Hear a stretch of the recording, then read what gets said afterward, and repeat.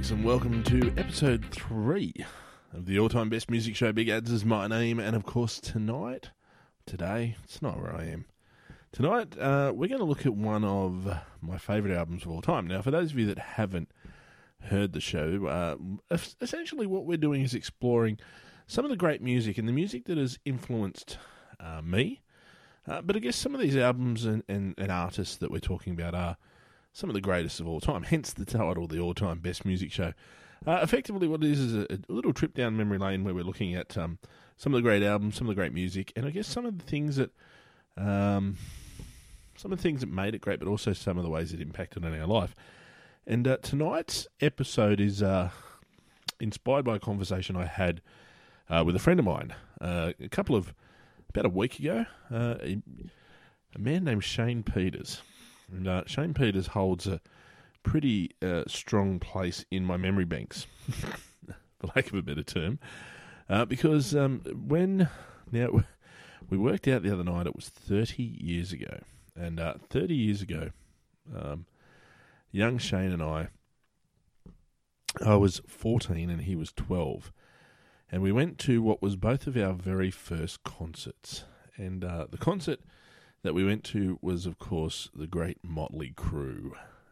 Motley, who last year released their movie The Dirt, which, if you haven't watched it, it's one of the all-time great rock and roll biopics. And for the most part, very true. There is a couple of little artistic liberties taken there, but for the most part, it's a pretty accurate reflection of the band's history and the way they went through their life. They haven't really sanitized anything in that movie, and they kind of gave you as much as they could a warts and all picture of what they did. But Shane and I, back in 1990, I went and saw Motley Crue on the 4th of May at the City Entertainment Centre, the old City Entertainment Centre. For those of you that not familiar with it, many of you hopefully will have experienced definitely one concert or some sort of a show there. It was an arena that held about 11,000 seats here in Sydney, Australia, in the Darling Harbour area, just next to the Chinatown area of Sydney here. And I loved the accent. I loved the vibe of it. And unfortunately, a lot of people, it was often referred to as the empty container centre. People believed it was sort of a cavernous kind of place. And a lot of people criticised its sound as well, but I never had an issue with that either. I really enjoyed the entertainment centre. But yes, 1990, the Motley Crue Dr. Feelgood tour back in at the Sydney Entertainment Centre, and Shane and I went and watched this show, and we were talking the other night about the fact that our parents, who were sort of dating at the time, took us to see this show and left us there. They didn't come in with us; they left us there. How irresponsible were they in the late 80s, early 90s, where they just left a 14-year-old and a 12-year-old at a Motley Crue concert? And the funny thing about the show was it was actually really interesting because there was a sort of a thing that used to happen. I don't know that it happens necessarily now, but there was sort of, I guess, two generations in music, and sort of an older generation and a younger generation. And one of the things that the older generation did was kind of take the younger generation under their wing a little bit. There was a sense of, I guess, camaraderie that we all felt. And we all sort of, we didn't, it wasn't like an us against them thing. It was we've been there, we've done that. We're the older rockers, and we're going to watch these young kids come through. We're going to help them come through. We're going to help them understand. And I can still remember, and not that we promote any of this kind of stuff, but I can still remember going into a bathroom and seeing somebody snorting cocaine off the countertop. And just having, older guys in the room going, don't, boys, don't look at that, boys, don't look at that. Just come over here with us. Stay away from that kind of stuff. Don't worry about him. And just, but guys come along going, good on you kids. Look at you guys, you're young and you're rocking and good for you. And that kind of extended into when I started to go to big day outs. And for those of you that were in mosh pits back in the early to mid 90s, there were rules and there was regulations, and there was even though it was disorderly, there was an order to it. We looked after each other. We kept an eye on each other. We rightly or wrongly, it might sound sexist, but we looked after girls in the pit. We didn't, if people went down in the pit, we stopped and waited for them to get up. It wasn't about getting stupid and trying to hurt each other. It was just a different world back then. But yeah, so there we were at Motley Crue, 1990 Entertainment Centre, and it was my first concert. And I probably could find the track listing somewhere if I really wanted to, because there's some just some people out there that remember this stuff or know this stuff. But I just remember it being one of the most phenomenal concerts I've seen, but loud. Like, I walked out of there with my ears ringing. I couldn't hear. I can still remember my mum trying to talk to me after the show, and I just couldn't hear her. I could not hear. And Mum, I can't hear you. I was actually scared that I'd permanently damaged my hearing. And for those of you that remember the old Incent, there was a sort of the artist entrance at the back of the thing. There wasn't like a, in I guess the modern arenas, there's sort of a parking bay where the buses come in and the artist can get out without being exposed to the public. But the entertainment centre just had like a back door area, and their backstage area had like huge doors that opened up that you could load in on, and then there was a sort of a back door to the dressing room area. And interestingly enough, a few years later, I went and was a stage crew in a Rockestead for school. And so I technically performed on that stage, and I was really quite impressed at the fact that I was, performing in the same arena as these rock gods that I'd been and see. But sitting in the, so being in that backstage area was kind of cool, and you kind of got a sense of, what had happened in there. But remember standing at the back, standing in the car park that overlooked the back door, and waiting with our parents for probably at least an hour after the show. For the boys in the crew to come out. And they did, and they were very cool, and they waved, and they, stopped and talked to people that were close down into the ground. And at the time, the band Skid Row was touring Australia, and I remember seeing members of the band Skid Row, Sebastian Bach and the rest of the guys come into the backstage area. So, but I don't know that it would have been a massive party scene in there. I'm sure there would have been some interesting stuff happening, but I guess that was the time. And the interesting thing about Motley Crue at the time was they were sober. So this album, Dr. Feelgood, was their 5th studio album, and many people say it's their best studio album. Some people put "Shout at the Devil," which is number 2 on the list there. But Dr. Feelgood, they'd had a long, an interesting history with drugs and alcohol. Vince Neil, the lead singer, of course, as portrayed in the film, was involved in a motor vehicle accident with a man named Nicholas Dazzle. What was his last name? Ringley. I have to look at that. Dazzle from Hanoi Rocks, and he and sadly was killed in that car accident. Vince did, I think, nearly 3 weeks in jail for vehicular manslaughter, which doesn't seem a lot really, but seems like a really low. But and in the meantime, Nikki Sixx had a heroin overdose and and again this was portrayed in the film, and Dazzle Bingley, I think it was. Anyway, but Sixx was died. He was technically dead and had to be revived with adrenaline shots to the heart, and hence the title "Kicks Up My Heart." And the story goes that Nikki Sixx actually kind of wrote the song on an acoustic guitar and liked it, but didn't feel like he could take it to the band. And then eventually, when they were recording Dr. Feelgood, they were sort of looking for the big breakout song. And Sixx said, "Well, I got this song that I've played," and he's famously said that he went and got. He died from a drug overdose. It was heroin overdose. He got revived. Went home and went and just got high again, and took drugs again, and then ultimately the whole band decided to get sober. They wrote the song "Kickstart My Heart." As I said, Sixx took it to the band, and they said, "We like this. We can do something with it." And of course, if you've watched a sporting compilation, a motor car race, Dingley. Nicholas Razzle Dingley. I knew I'd get the name eventually. I didn't Google that, folks. I remembered that. He was the drummer from Hanoi Rocks, the British rock band that was killed in the car accident with Vince Neil. So if you've watched a car racing or a sporting montage in the last 15, 20 years, you've definitely seen Kickstart My Heart. You've heard the song. You know the song. It's still actually a really cool song. Film clip is amazing. It was made at the Whiskey A Go-Go nightclub. And at the beginning of the film clip, actually, you hear, I think Vince goes, well, here we are, back home, sweet home. So this album, recorded in 88, 89, recorded with Bob Rock. And funnily enough, Motley Crue actually inspired the Black Album. Now, in the last episode, we talked about the year 1991 when the Black Album by Metallica was released. Motley Crue actually inspired the Black Album.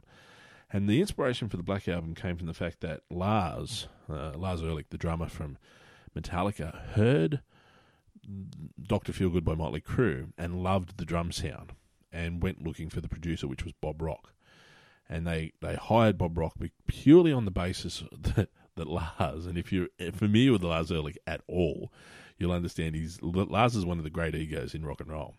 Rightly so, because, I mean, his band is probably one of the biggest bands in the world ever. But Lars did it based purely on the fact that it was a great drum sound, and that was the point.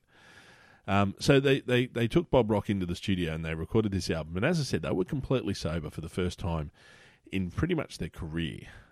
They had released, I thought Girls, Girls, Girls was a pretty good album. Theatre of Pain was a punish to listen to. Had a couple of decent songs, but they relied on a ballad and a ballad and a cover version. But so they go in and record Dr. Feelgood with Bob Rock. The first time they'd done it sober, and coincidentally, it was the first album they ever recorded that went to number one on the Billboard charts, and the only album to claim that position. They've never ever had another number one album. It was also one of the last albums they recorded with Vince Neil before they got rid of him and replaced him with John Corabi, and it was a few years then before Vince would come back in '97 to record Generation Swine. But as I said, this album is one of the great albums. Now, even just have a listen to this singles, just the singles, 5 singles from that. Dr. Feelgood, which was the lead-off single back in late '89, Kickstart My Heart a couple of months later, then Without You, which is the mandatory power ballad that glam rock bands released in the '80s and the '90s. Don't Go Mad, Just Go Away. And then of course, Same Old Situation, which is, again, a fantastic song, but a song that another mandatory thing for 80s rock bands, most rock bands, is to release a live film clip, a film clip of life on the road, some backstage shots, a bus going down. Motley's done a couple of these. Home Sweet Home by Motley Crue is one of those as well. Like I said, it is one of the great albums of all time. And that even just those 5 singles, but the track list itself is actually really cool as well, and there is some really good stuff on there. Rattlesnake Shake, which is, I think, one of the most underrated songs on there. But again, an album pretty much focused around these guys getting laid and sort of some fairly thinly veiled double entendres like Sticky Sweet, She Goes Down, and things like that.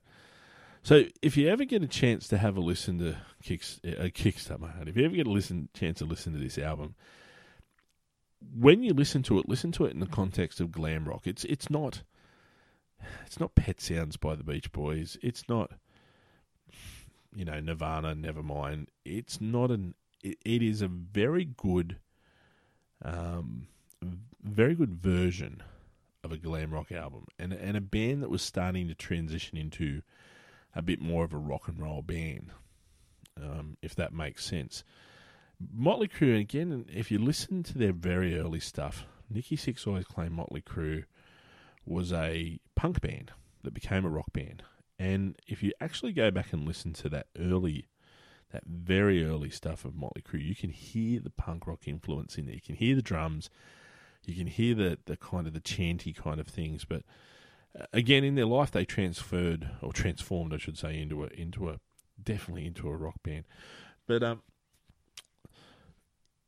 as you listen to the album, there's a couple of things to kind of know about this album. Now, the title track is Dr. Feelgood, and it's apparently there was a very different version of Dr. Feelgood. I haven't heard that other version, but there was a very different version of that song.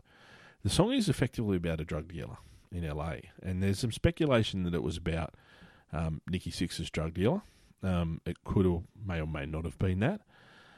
But the original Dr. Feelgood was a fellow named Max Jacobson, Dr. Max Jacobson. And Jacobson was pretty well known for pretty much being a doctor who was a drug dealer to the stars. He would administer amphetamines to many of his prominent clients, including the Kennedys, Marilyn Monroe, and he was Elvis's doctor as well. And we all know what happened there. But he would inject them with amphetamine. And so Dr. Jacobson eventually lost his license, but he was the original Dr. Feelgood. As we said, though, this album, I guess, was a bit of a warning against drug use. And again, definitely a band who at that point in their life had struggled with their addictions. Nikki, I guess, if you've read The Dirt, and I've read probably the first half of it, and you've watched the movie, you'll kind of understand. My opinion is that Nikki's kind of masking a mental health issue. You know, he's kind of this, as I think happens sometimes with drug addiction, but he is definitely trying to chase away some demons. Like we said, there's a couple of lines in there then that actually reference their past, and particularly that song "Don't Go Away Mad," where there's a line that goes, "I knew it all along. I'd have to write this song. Too young to fall in love. Guess we knew it all along." And I guess that's one of their early songs, "Too Young to Fall in Love." And I guess that's kind of saying, like, man, you know, maybe we're a little too young for this fame. Maybe, you know, you got to consider that when Motley got big, I think Tommy was about 19 at the time. Tommy Lee, the drummer, I should say, for those of you that don't know. So there's this band who had this fame and fortune, and, you know, from what I understand in the movie The Dirt, some of what you see in terms of the drugs and the alcohol, that really was, in some ways, the tip of the iceberg. But yeah, so I guess they touched on that part of their history in that song. In 2008, Nike actually also released a Dunk High sneaker based on the colours of the Dr. Feelgood album. A lime green with darker green and snake print and red accents. So that very interesting looking shoe, and we'll pop a picture of that up on the Facebook page so everyone can see that. The other thing about this album was it is a bit of an all-star album. You had Steven Tyler from Aerosmith singing vocals on the track Sticky Sweet, which again, as I said, a not too subtle nod to, you know, females. And Cheap Trick's Robert Sanders sang on the song She Goes Down. That's really not the thinly veiled at all.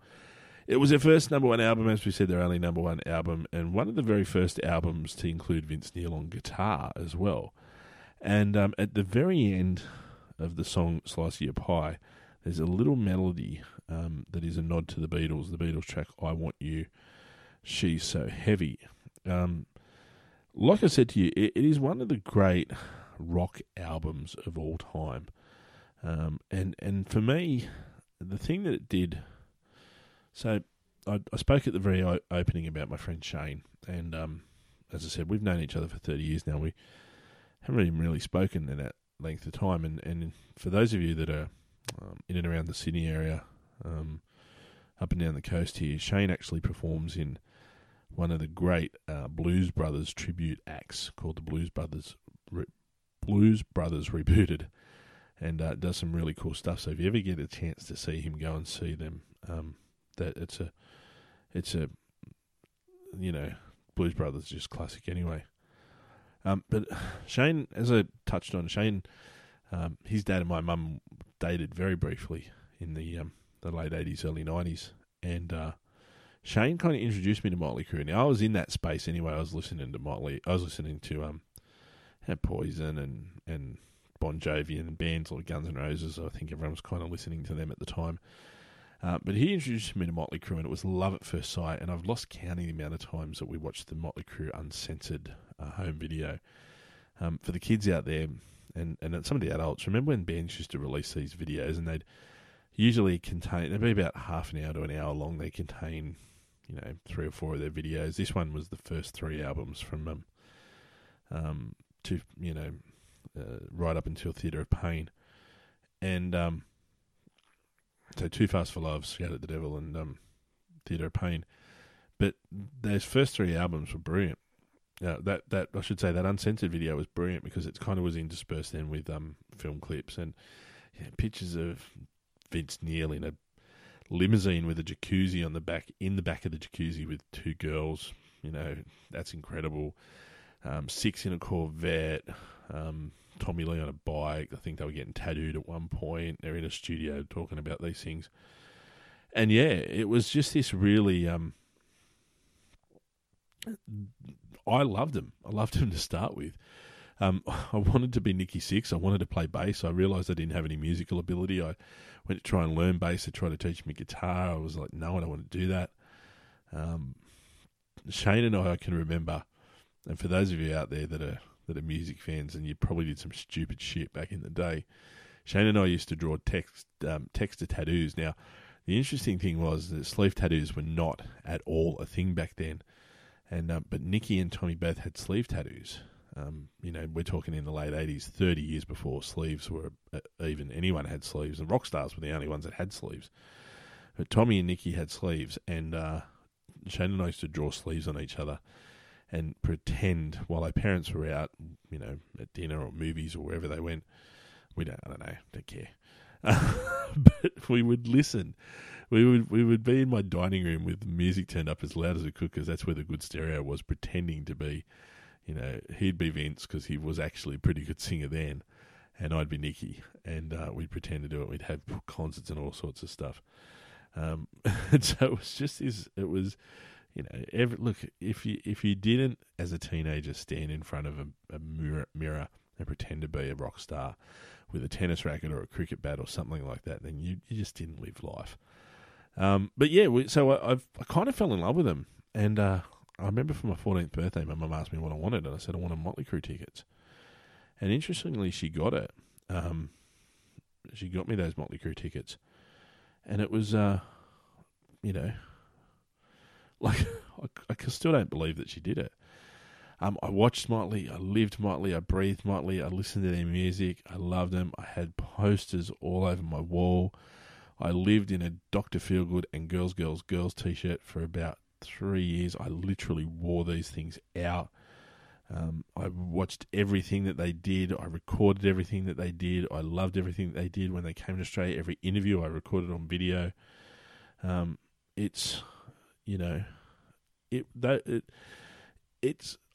wonder if people listening to music today will have a band dominate them the way they did. And I mean, we don't have great music shows on TV anymore, really. I mean, there's Rage, but we don't have, we had video hits back then, and we had, and these guys, they were on everything. I mean, there was a show at the time called Countdown Revolution, which was supposed to be like a reboot of the old Australian classic music show Countdown.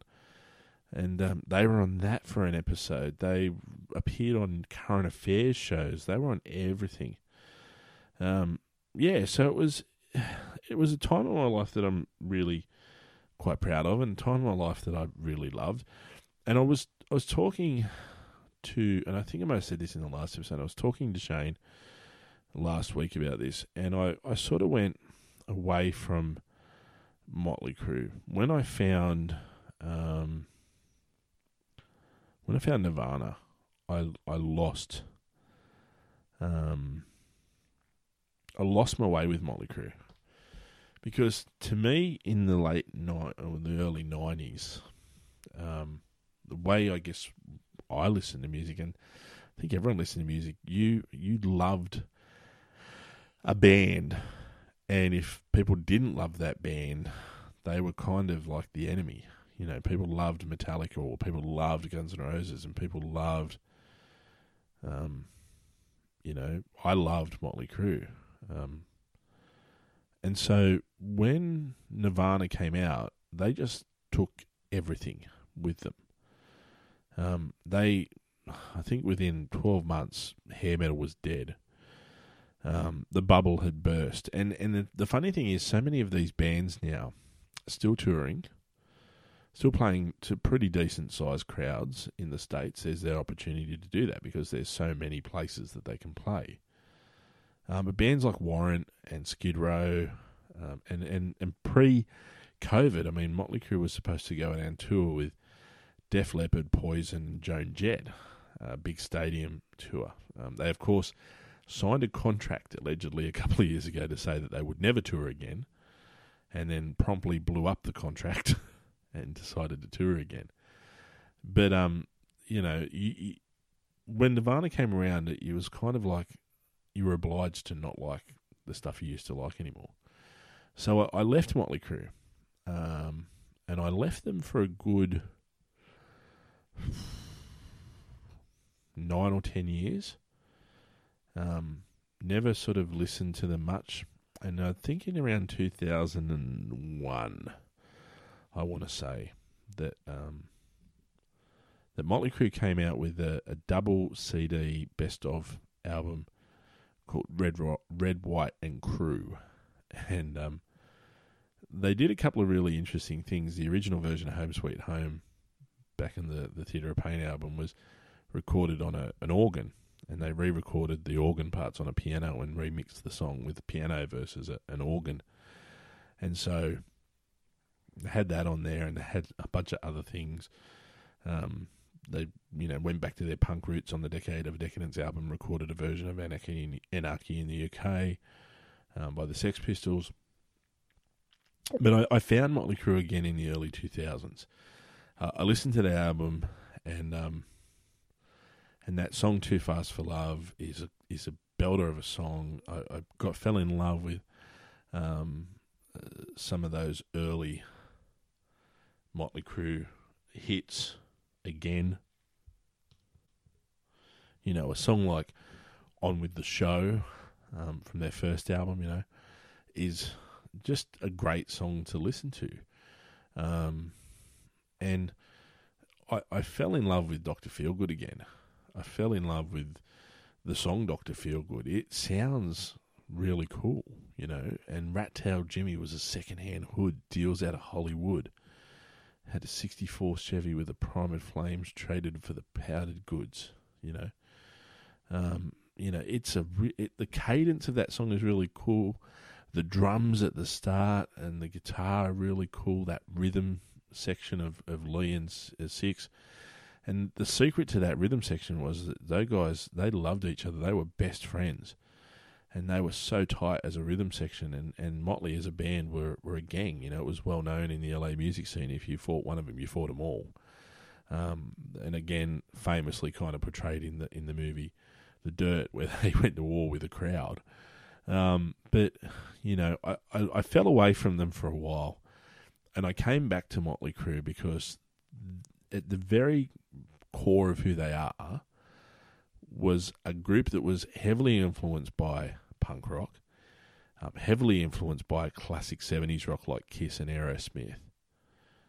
Nikki Sixx grew up in Seattle, by the way, so there's another tick on Seattle's box. And a band that took the best of both of those musical worlds, merged them together, released a fantastic, first up album, lost their way through the mid to late the mid 80s with a song like with an album like Theatre of Pain. Came back a little bit with Girls, Girls, Girls, and then really reasserted themselves as a musical force with Dr. Feelgood. And I'd say to you now that 12 months between August 89 and August 90, when Motley Crue toured the world and played to a million people, probably was the pinnacle of their career. But fortunately for them, they've been able to continue to create fantastic music, albeit separately sometimes. Vince, even after Motley Crue stopped touring, allegedly, Continued to tour as Vince Neil with the Vince Neil Band and continued to play Motley Crue songs. Tommy has produced music and has produced really creative music with some of the best new musicians in the world. Nikki Sixx, of course, had numerous side projects, including 6am and The Brides of Destruction with Tracy Guns from LA Guns, and we spoke about those guys last time. And is this incredibly creative man. He is a photographer, he's a playwright, he's produced written a couple of best-selling books now, including his book The Heroin Diaries, which chronicles his time as a drug addict. He is Douglas Booth, who was the actor that portrayed him in The Dirt. When he met him, he said, I met this really nice, gentle, kind, loving man. And I really struggled to kind of relate him back to the Nikki Sixx that I was playing. And the director, Jeff Tremaine, who was famous for the Jackass series of TV series and movies, said to him, you have to remember that the Nikki Sixx you're playing is a very different man. It's not the same person. The Nikki Sixx today is an older man. They're all in their late 50s, early 60s. And this is a man who is now, much more settled.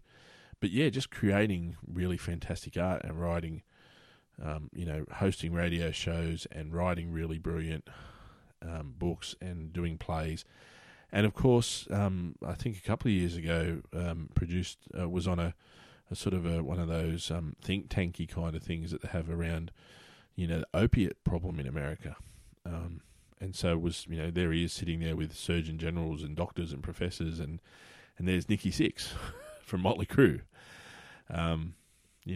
heavily tattooed, rock and roll outlaw, singing, talking about the ills of drug use. But I guess what you see is a band that weathered the storm, a band that weathered a couple of storms.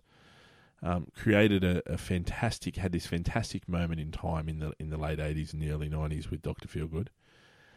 Have left a legacy, have certainly left a legacy, continue to create great music in various forms. And I guess at the end of the day, if nothing else, they gave us Kickstart My Heart.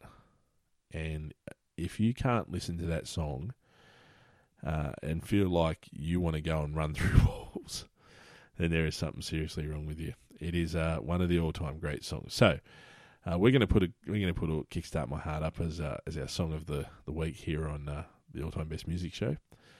But please, when you get a chance, if you can download it, if you can stream it, or even if you want to, you'll probably be able to listen to it on YouTube somewhere. Take an hour, or take 45 minutes, goes for about 45 minutes, take 45 minutes and listen to Dr. Feelgood by Motley Crue, our album of the episode, here on the All-Time Best Music Show. And just think of a 14-year-old me, 30 years ago, at the entertainment centre, surrounded by rock and roll debauchery with a 12-year-old kid. No parental supervision, just me, the crew, and a little slice of heaven.